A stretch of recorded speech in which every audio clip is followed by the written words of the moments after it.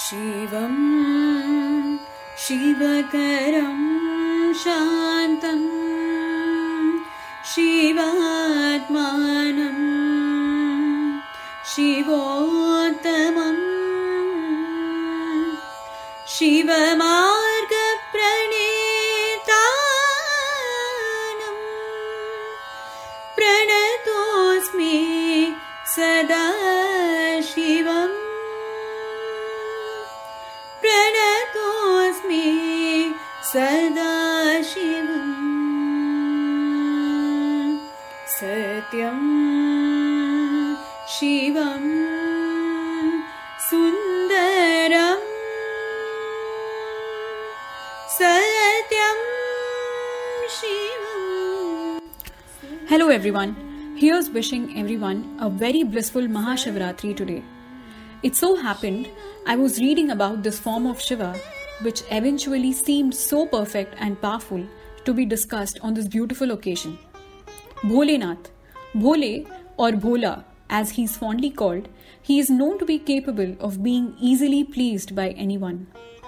But reading stories of this form of Shiva made me realize there is something more to Bholenath, the beauty of inclusivity. Bholenath is open to everyone. He is inclusive of everybody, be it a ghost, asura, goblin, aghora sadhus, rishis, king, or even a thief. The list is endless.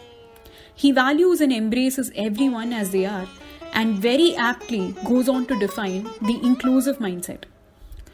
A popular story associated with the Shivaratri is of a thief who on a run to save his life happens to climb a bilva tree.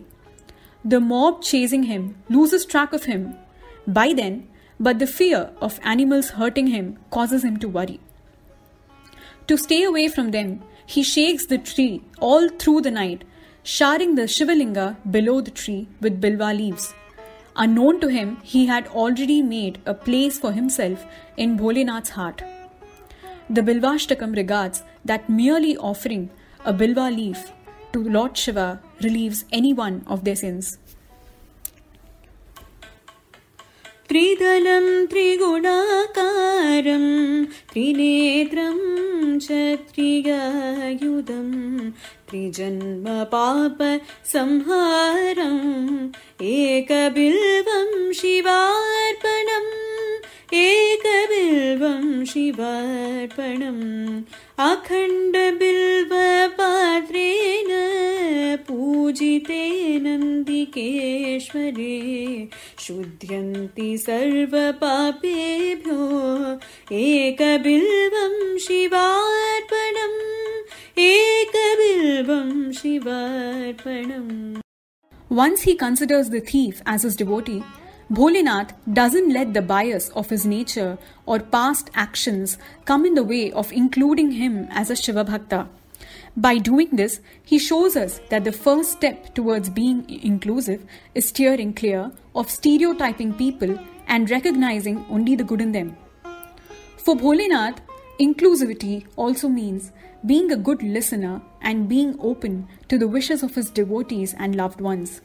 He always values their desires and also acts on them willingly, winning their hearts in the process. Picture this, the marriage procession of Lord Shiva on his bull, consisting of his ganas, the ghosts, spirits, demons, and that too, crores and crores of them are proceeding towards Parvati's mansion. Mena, Parvati's mother, was waiting at the gates to catch a glimpse of the groom. But the moment she sees Shiva clad in a garland of skulls and snakes with ash smeared all over, she faints. Bholenath, however, doesn't understand why this happened. He tells Parvati that this is his true form. He resides with his ganas in Kailasha in his present attire. The Parvati Vallabhashtakam speaks of him as the Lord of Bhutas or spirits and the Lord of death, which is his ultimate reality. Namo Bhutanatham, Namo Devadevam, Namah Kalakalam, Namo Divyatejam, Namah Kamasmam, Namah Shantashilam, Bhaje Parvati Vallabham Neelakantham. Parvati makes him understand that her mother had developed an expectation regarding his appearance after looking at the lustrous Vishnu, Indra, and the other gods.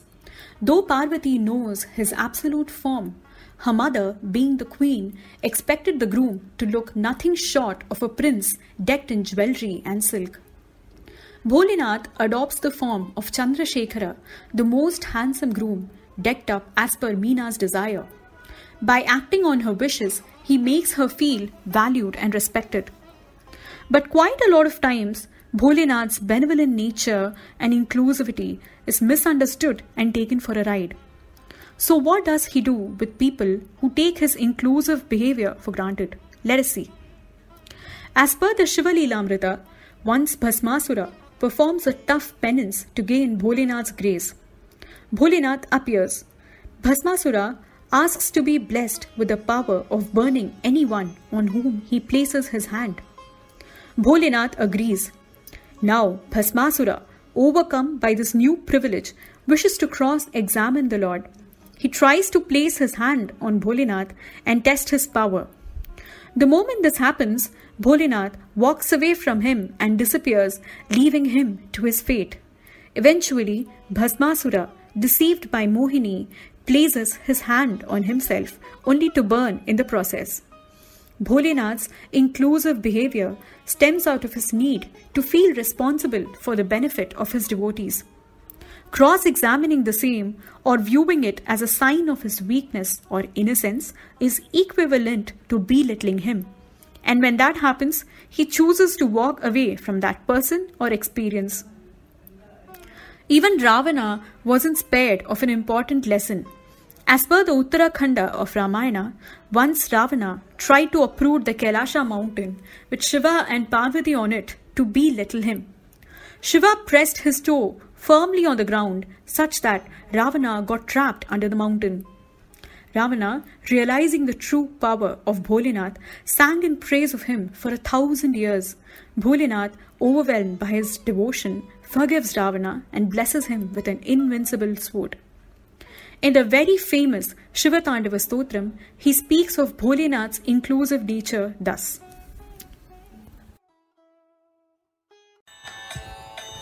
दृशविचित्रतल्पयोर्भुजङ्गमोक्तिकश्रजोर् गरिष्ठरत्नलोष्टयो सुहृद्विपक्षपक्षयो तृष्णारविन्दचक्षुषो प्रजामही महेन्द्रयो समप्रवर्त्मनः कदा सदाशिवं भजाम्यहम्. Ravana praises Bholenath for having an equanimous perspective towards everyone, be it people or emperors, a blade of grass or a lotus, friends or enemies, the most precious gem or a lump of dirt, towards a snake or a garland, and towards the varied forms of the world. This equanimous or inclusive perspective is the call of the hour today, with brands and companies making equal employment opportunities available for various sections of our community, such as the specially abled, physically challenged, LGBTQ, and many more diversified on the basis of race, gender, and religion. Their representation in our society will very soon become at par with everyone. On a personal level, let's encourage more inclusive conversations at home, work, and even in our social spaces, where we learn to have open-hearted conversations about various sections of the community and respect their differences. Let our eyes never look down in pity on any physically challenged or specially abled person when we are in a public space. Let's spare them of our awkward stares, and instead of mumbling, "Oh, poor thing, look at her," or "I feel so much bad for that boy," let's treat them like normal people. Let's look beyond their differences and treat them like we treat everyone else. Let's look forward to a world where we no longer exclude people, and instead of using specific definitions or terms to classify them, let's just call them good neighbors, or that cute kid, or a beautiful family. Because in 2021, we are but a single global community fighting against one virus. It might have taught us a lot, But most importantly, it has brought us all together as a single community against a single cause, and the only way to get through this is by being inclusive. Namaskaram, Sarve Jana Sukhino Bhavantu.